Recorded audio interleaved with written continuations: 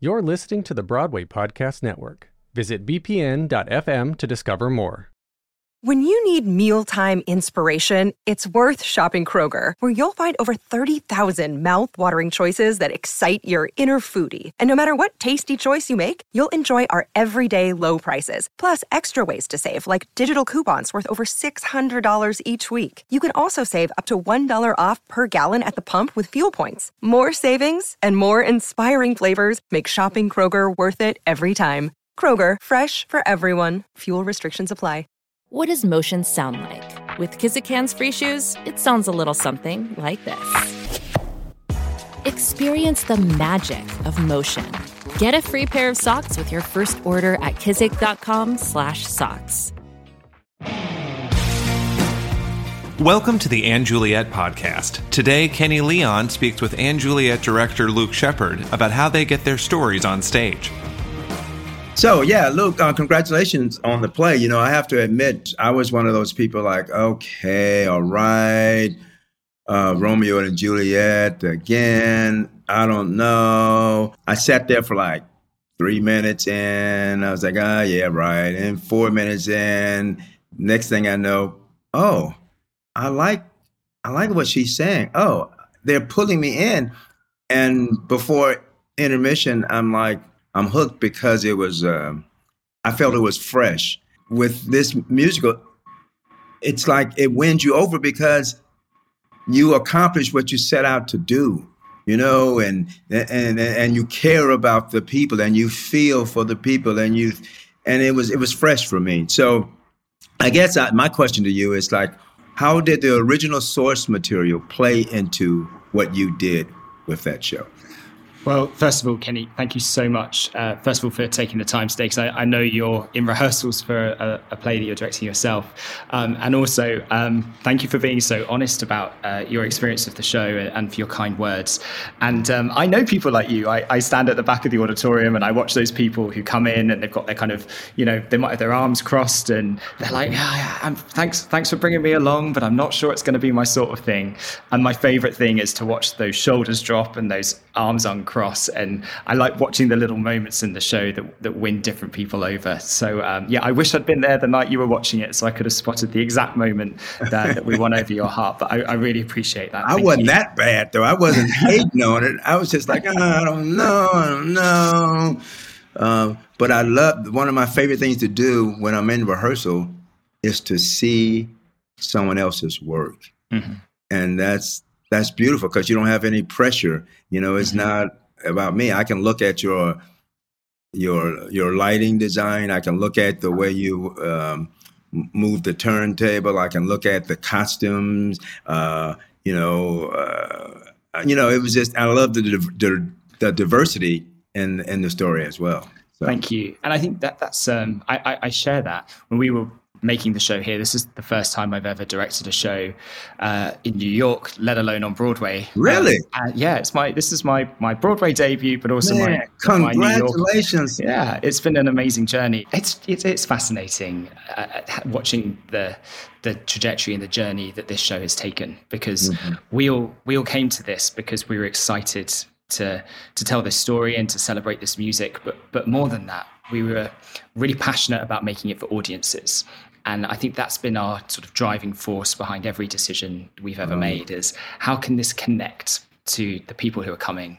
And I always think about, when I make a piece of theatre, the people in my life. So I think about my grandmother, my mother, my sister, and now my niece. And I think about that kind of cross-generational influence, and always want to make sure that the piece is reaching out to them.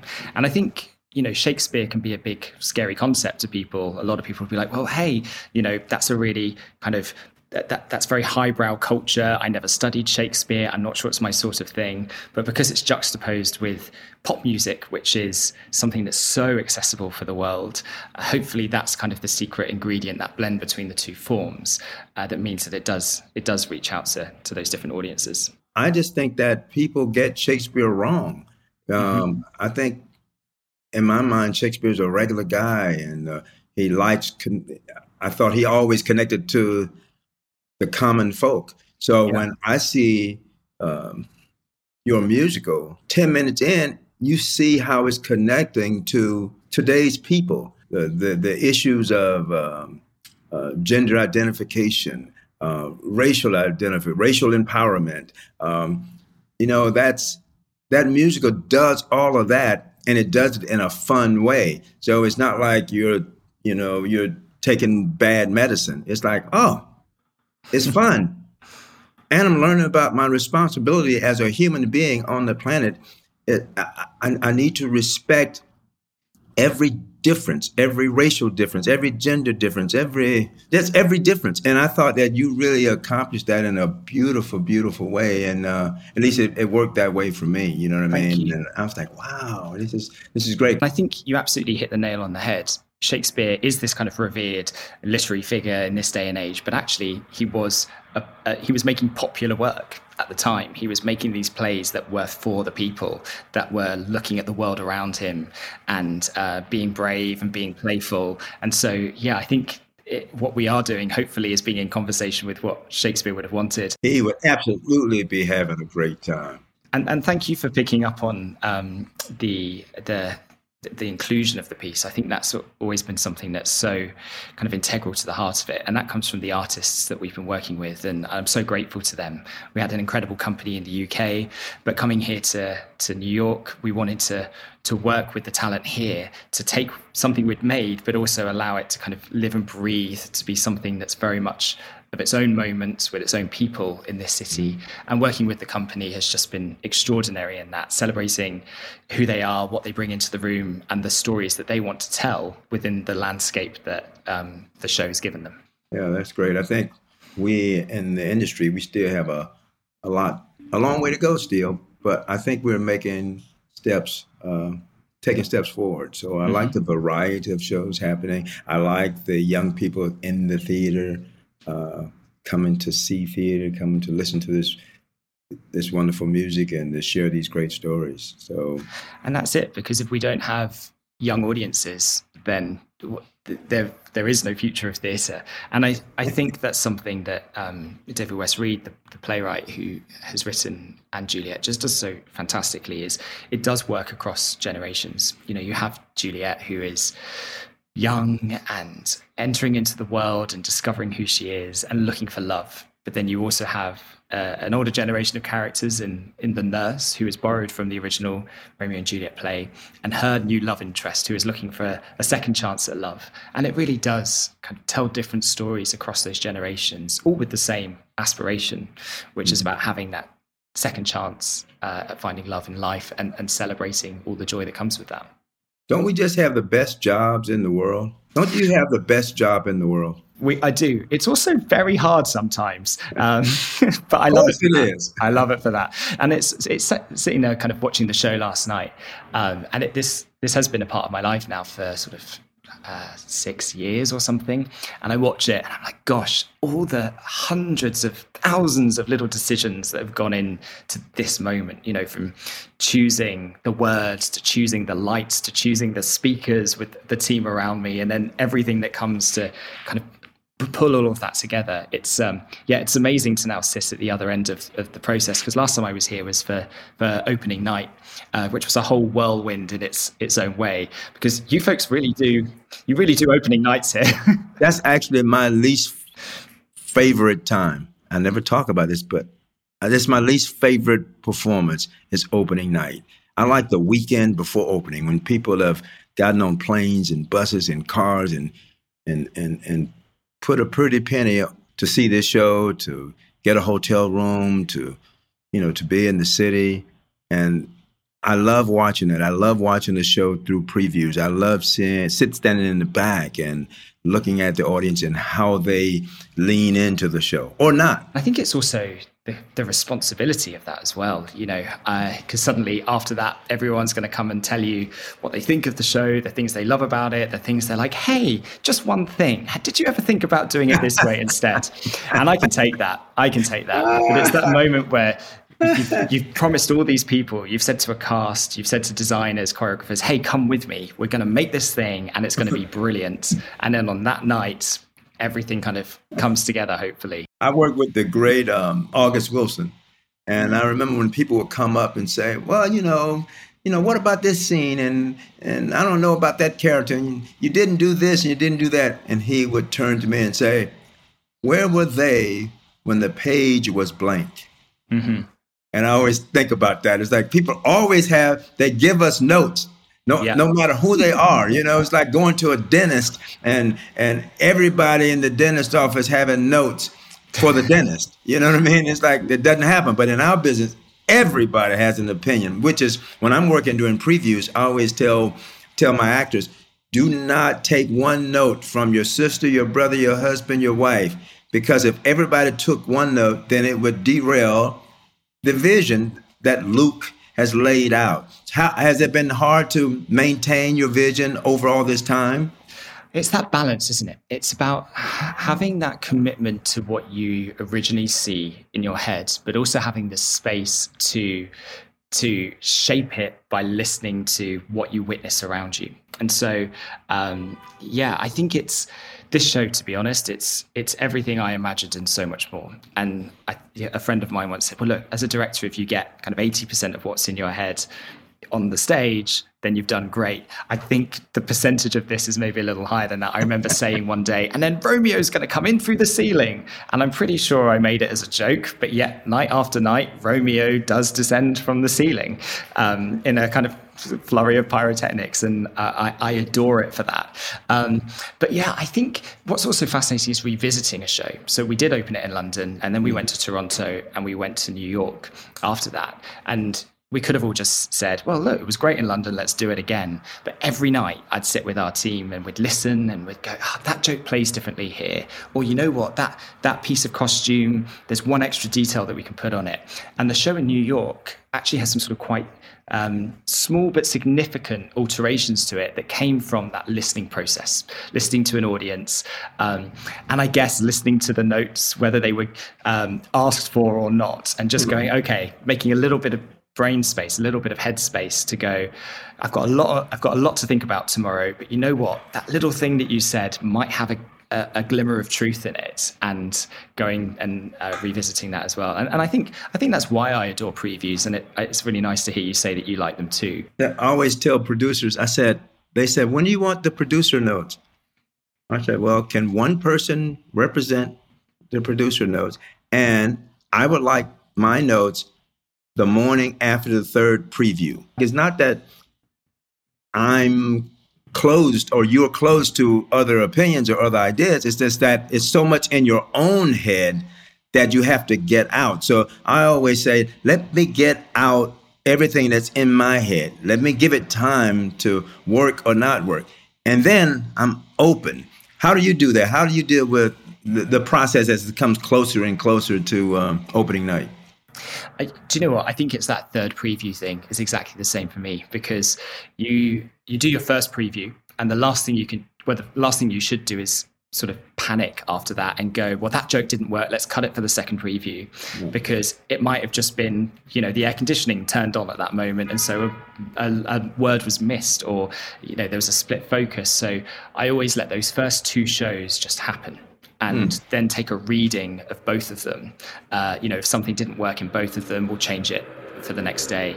It's that day 3 where I really feel like you can get in there and start, doing the work.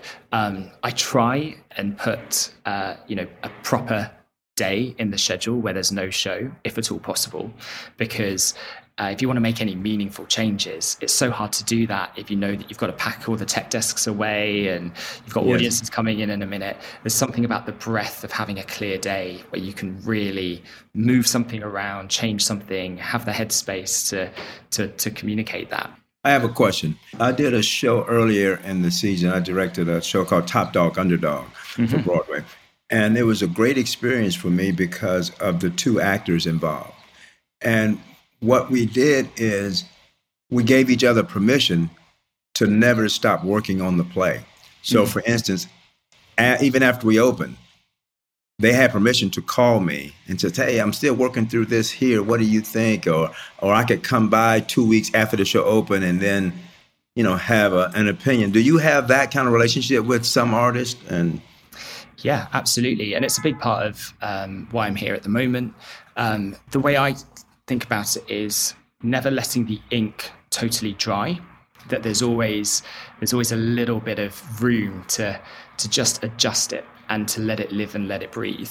And when I work with actors, I talk a lot about parameters. So we're never saying it has to be absolutely the same every night, because that's not the craft. And when I meet actors in auditions, etc., you want to go on a journey with them because of what they bring into the room and their creativity and their artistry.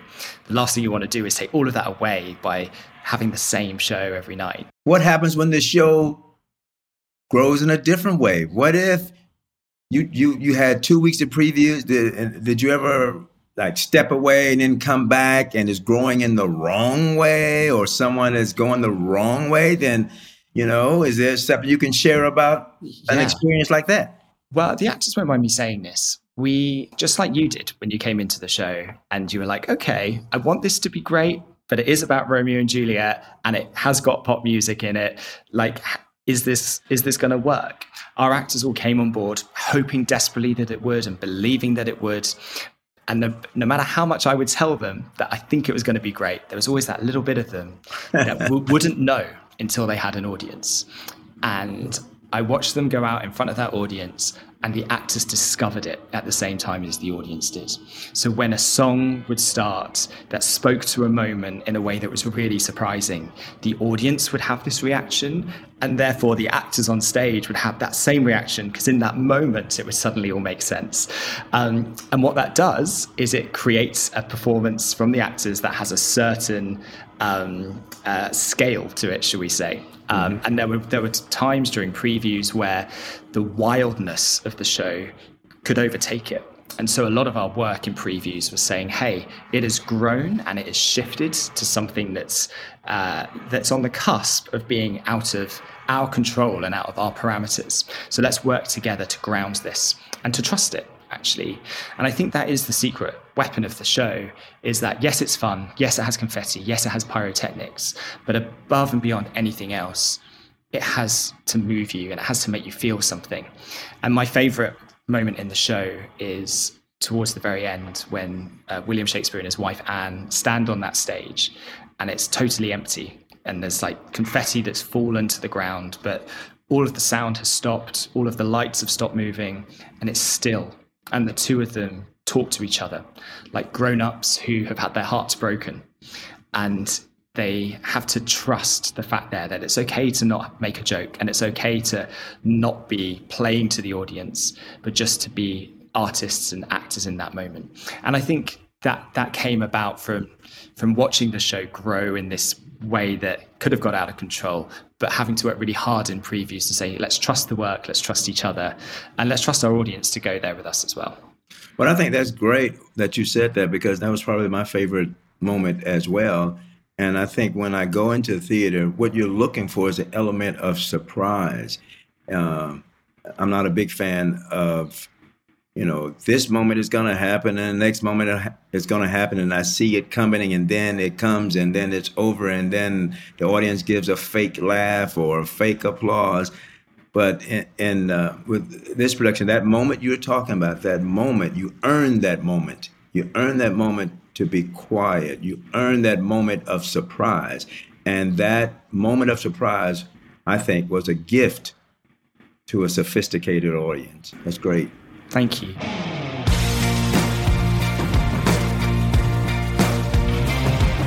Thank you to all the artists who have been part of these conversations, and thank you for listening to the Anne Juliet podcast.